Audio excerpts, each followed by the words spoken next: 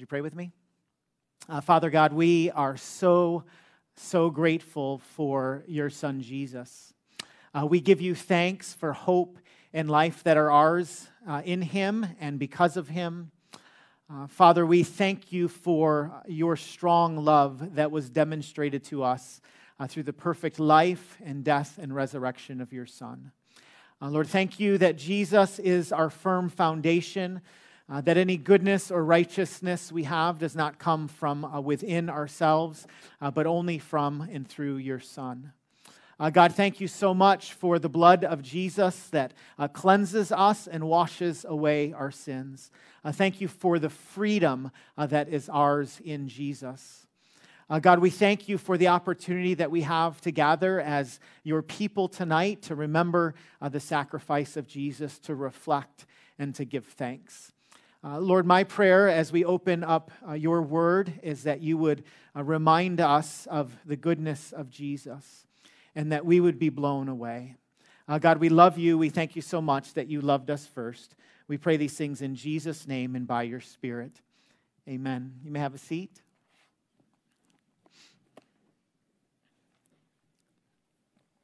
These are the last moments of the life of Christ recorded for us in the Gospel of John, beginning in chapter 18. I want to just read through this story, John chapter 18 and 19. You can follow along on the screen, or if you have a copy of the Scriptures, you can turn with me.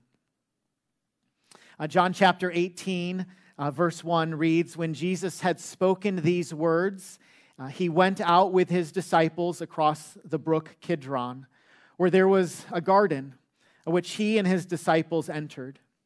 Now Judas, who betrayed him, also knew the place, for Jesus often met there with his disciples. So Judas, having procured a band of soldiers and some officers from the chief priests and the Pharisees, went there with lanterns and torches and weapons. Then Jesus, knowing all that would happen to him, came forward and said to them, 'Whom do you seek?' And they answered him, 'Jesus of Nazareth.' And Jesus said to them, 'I am he.' Judas, who betrayed him, was standing with them. When Jesus said to them, 'I am he,' they drew back and fell to the ground. So he asked them again, 'Whom do you seek?' And they said, 'Jesus of Nazareth.' Jesus answered, 'I told you that I am he. So if you seek me, let these men go.' This was to fulfill the word that he had spoken, 'Of those whom he gave me, I have lost not one.' Then Simon Peter, having a sword, drew it and struck the high priest's servant and cut off his ear. The servant's name was Malchus. So Jesus said to Peter, 'Peter, put your sword into its sheath. Shall I not drink the cup that the Father has given me?' Verse 12 reads, 'So the band of soldiers and their captain and the officers of the Jews arrested Jesus and bound him. First, they led him to Annas, for he was the father-in-law of Caiaphas, who was the high priest that year. It was Caiaphas who had advised the Jews that it would be expedient that one man should die for the people. Simon Peter followed Jesus, and so did another disciple.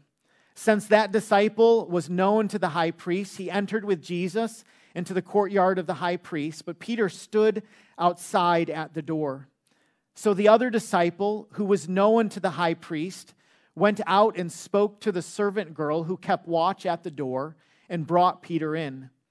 The servant girl at the door said to Peter, 'You also are not one of this man's disciples, are you?' He said, 'I am not.' Now the servants and officers had made a charcoal fire, but it was because it was cold, and they were standing and warming themselves. Peter also was with them, standing and warming himself. The high priest then questioned Jesus about his disciples and his teaching. Jesus answered him, 'I have spoken openly to the world. I have always taught in synagogues and in the temple, where all Jews came together. I have said nothing in secret. Why do you ask me? Ask those who have heard me what I said to them. They know what I said." When he had said these things, one of the officers standing by struck Jesus with his hand, saying, "Is that how you answer the high priest?" And Jesus answered him, "If what I said was wrong, bear witness about the wrong. But if what I said is right, why do you strike me?" Annas then sent him bound to Caiaphas, the high priest.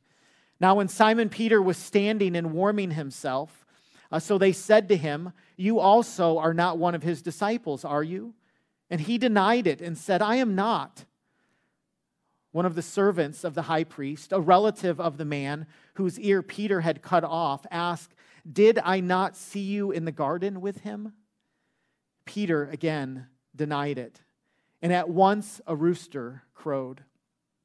Then they led Jesus from the house of Caiaphas to the governor's headquarters. It was early morning. They themselves did not enter the governor's headquarters, so that they would not be defiled, but could eat the Passover. So Pilate went outside to them and said, "What accusation do you bring against this man?" And they answered him, "If this man were not doing evil, we would not have delivered him over to you."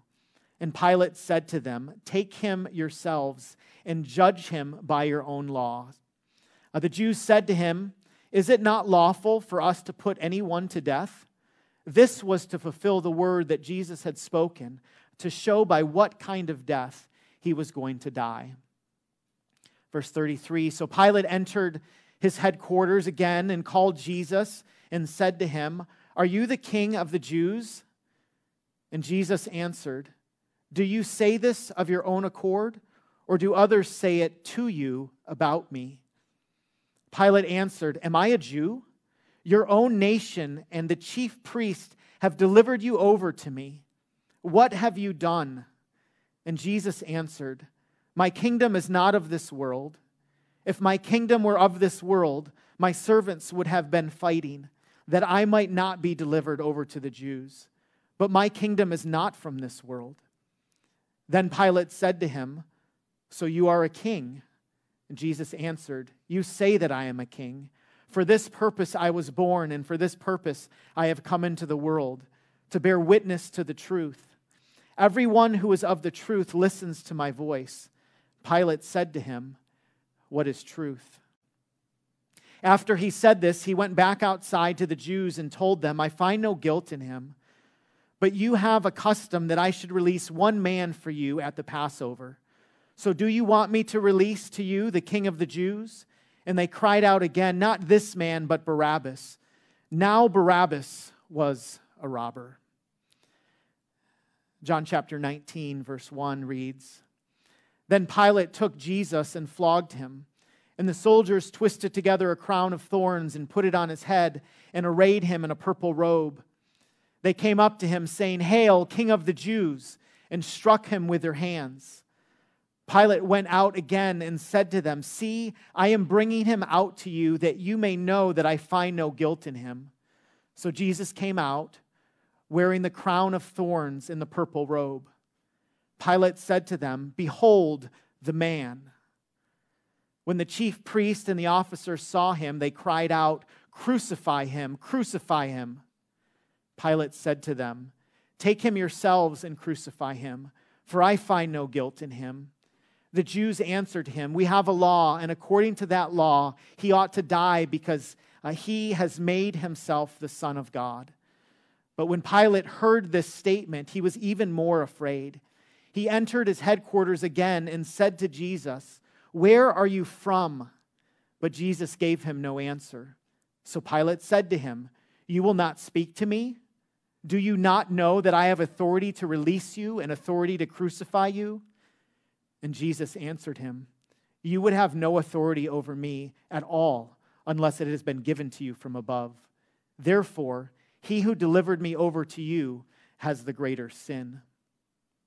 From then on, Pilate sought to release him, but the Jews cried out, 'If you release this man, you are not Caesar's friend. Everyone who makes himself a king opposes Caesar.'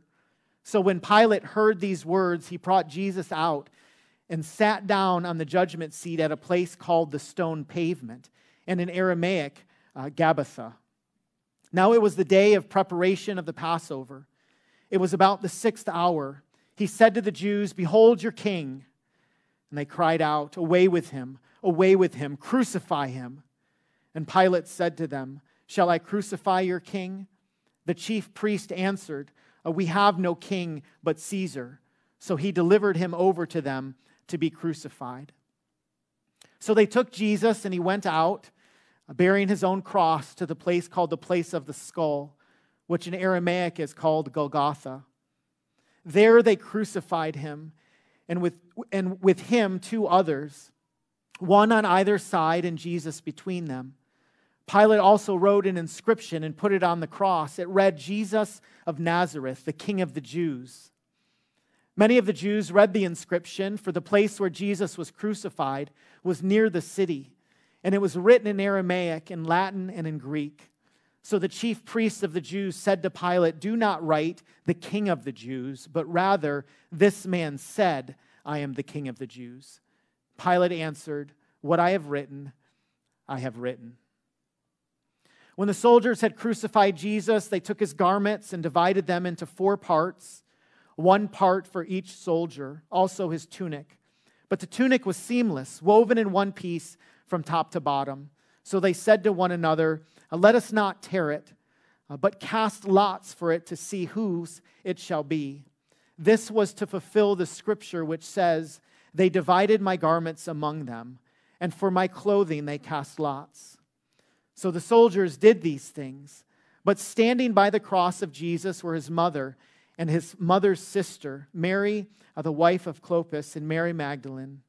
When Jesus saw his mother and the disciple whom he loved standing nearby, he said to his mother, "Woman, behold your son." Then he said to the disciple, "Behold your mother." And from that hour the disciple took her to his own home. After this, Jesus, knowing that all was now finished, said to fulfill the scriptures, "I thirst." A jar full of sour wine stood there. So they put a sponge full of sour wine on a hyssop branch and held it to his mouth. When Jesus had received the sour wine, he said, "It is finished." And he bowed his head and gave up his spirit. Since it was the day of preparation, and so that the bodies would not remain on the cross on the Sabbath, for that Sabbath was a high day, the Jews asked Pilate that their legs might be broken and that they might be taken away. So the soldiers came and broke the legs of the first and of the other who had been crucified with him. But when they came to Jesus and saw that he was already dead, they did not break his legs. But one of the soldiers pierced his side with a spear, and at once there came out blood and water. He also saw that it has borne witness, his testimony is true, and he knows that he is telling the truth, that you also may believe. For these things took place that the scripture might be fulfilled. Not one of his bones will be broken. And again, another scripture says, they will look on him whom they have pierced. After these things, Joseph of Arimathea, who was a disciple of Jesus, but secretly for fear of the Jews, asked Pilate that he might take away the body of Jesus. And Pilate gave him permission. So he came and took away his body. Nicodemus also, who earlier had come to Jesus by night, came bringing a mixture of myrrh and aloes, about 75 pounds in weight. So they took the body of Jesus and bound it in linen cloths and in spices, as is the burial custom of the Jews. Now in the place where he was crucified, there was a garden, and in the garden a new tomb in which no one had yet been laid. So because of the Jewish day of preparation, since the tomb was close at hand, they laid Jesus there. The main character in the story isn't supposed to die. Years ago, Melissa tried to convince me to watch a show that was growing in popularity. Admittedly, initially, I refused. I didn't watch the show, or I didn't want to watch the show for a number of different reasons. Number one, it was a show on PBS. Not that there's anything wrong with that. Number two, nobody was swinging a bat, shooting a ball, or running with a ball. Number three, nobody was swinging a bat, shooting a ball, or running with a ball. I didn't want to watch the show, but Melissa was rather persuasive, and so I finally gave in. I watched the show, and I would never admit to it publicly, but I actually somewhat enjoyed it and briefly got sucked in. Briefly. Okay, it was 3 full seasons of Downton Abbey, all right? My confession. I watched the show rather religiously and faithfully until the end of the 3rd season. At the end of the 3rd season, one of the main characters, Matthew, was tragically killed in a car accident. When he left the show, I left the show. His departure was more publicized than mine, but from that moment on, I didn't want to watch anymore. Melissa said, "James, why don't you finish?" And I said, No, if Matthew is gone, I'm gone. I was done. I was done because the main character isn't supposed to die. Well, on Good Friday, we remember in God's story, the main character died. He didn't die to pursue other opportunities. It's not as if God needed to rewrite his script. This was not an unexpected plot twist in God's story. As a matter of fact, Scripture teaches us that Jesus was the Lamb who was slain before the foundation of the earth was ever laid. Jesus died that day. The Jewish leaders plotted against him. Judas, his disciple, his comrade, his follower, betrayed him. Herod and Pilate tried him. Jesus died that day because of you and because of me. And he died that day for you and for me.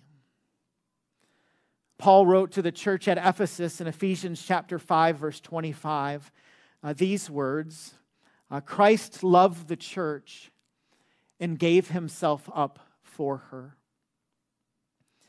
When Paul penned these words, he wasn't talking about some organization or some ornate church building. He was talking about people. He was talking about the people of God.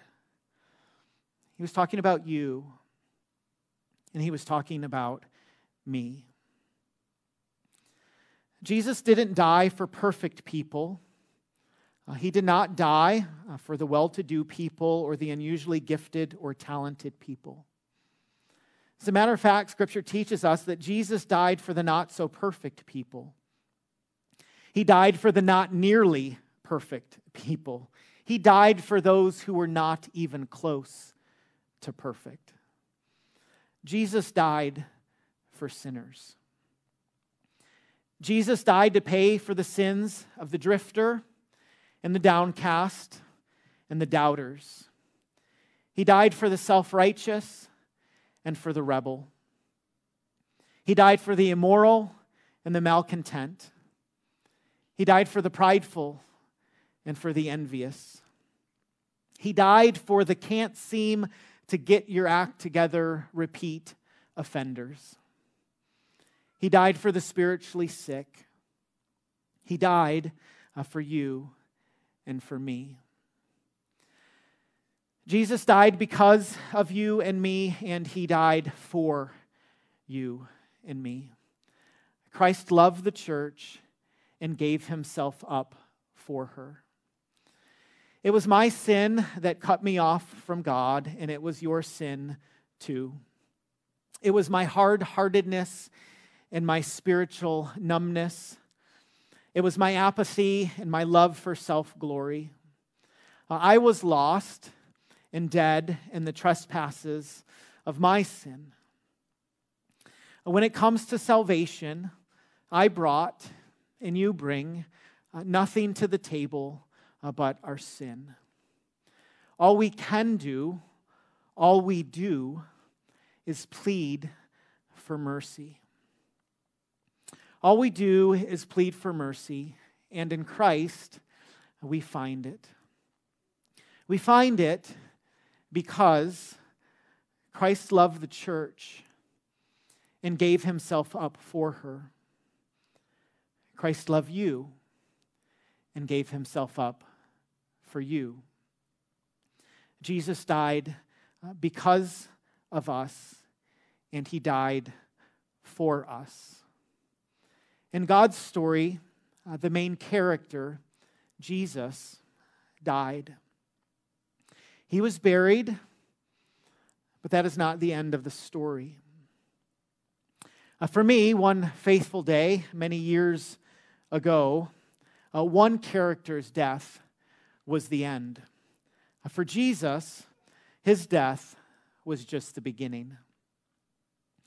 On Sunday, we celebrate the rest of the story, but tonight we remember and we reflect.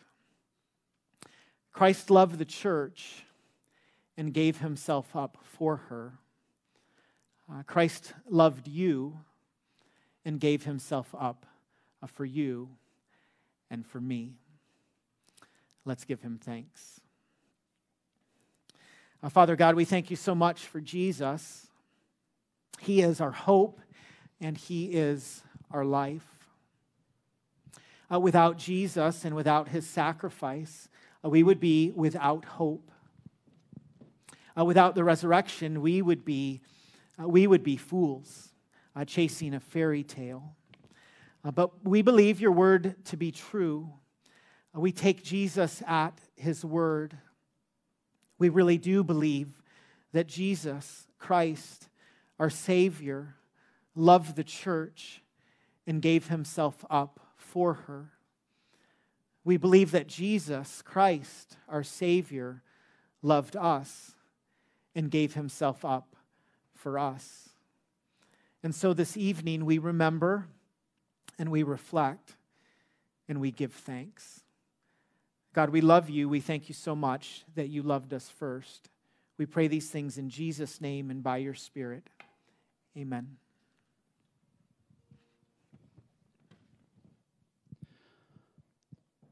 One of the great joys we have as a church is to participate in communion. Communion, or what is commonly referred to as the Lord's Supper, is an opportunity that we have as a people of God to remember the sacrifice of God, his broken body, and the blood that was poured out for you and for me. Communion is both a time of reflection and a time of celebration. We reflect upon the life, death, and resurrection of Jesus, our Savior. And we celebrate and declare that we believe he's coming again. Amen. Communion is an opportunity for the people of God to remember the work of God. If you're here this evening and you're not a follower of Jesus, I'm so glad that you chose to join us this evening. We welcome you. Please know when it's time to partake in the elements. Use this time to reflect and allow the elements to pass. This is something for our church family to declare and partake of. But if you're here this evening and you are a follower of Jesus and you know him as your personal Lord and Savior, that means you've trusted Jesus, his perfect life, his death, and his resurrection for the forgiveness of your sins, then we invite you to partake. So take a moment, look around and find the cup and the bread.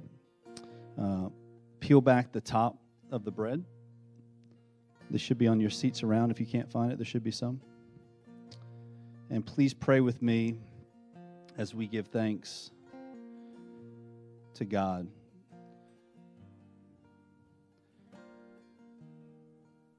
Jesus, we thank you for this bread that represents your body that was broken for us.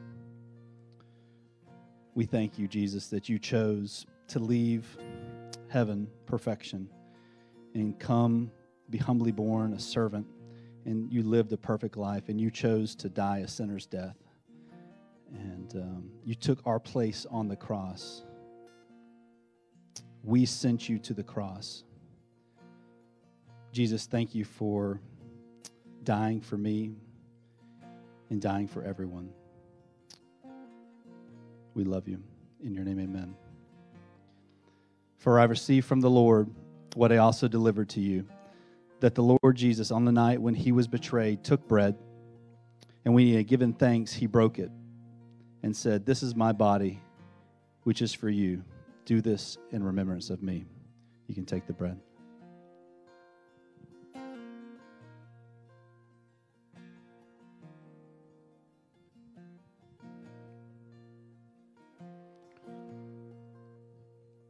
Let's give thanks for the cup. The cup represents the blood of Jesus that cleanses us from all of our sins. Jesus, we thank you for this cup. We thank you for shedding your blood for us. Jesus, I pray that we would remember your sacrifice as we walk every day of our lives and live our lives to point everyone to you, your perfect life and your sacrifice for us. We love you, Jesus. In your name, amen.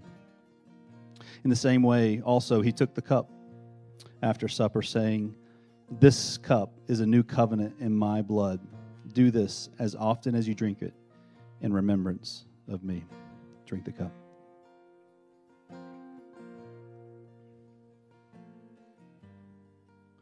Let's pray. Jesus, I thank you for every person here in this room, God, that they have come to just remember today, Good Friday. And Good Friday wouldn't be good without Sunday when you rose again. But we remember your sacrifice, Jesus. The pain, the agony that you went through, that we sent you through because of our sins. One sin and we're separated from God. And yet, you chose to die for us when we were your enemies. So, Jesus, we thank you for living for us. I do pray for anyone in this room, God, that doesn't know you.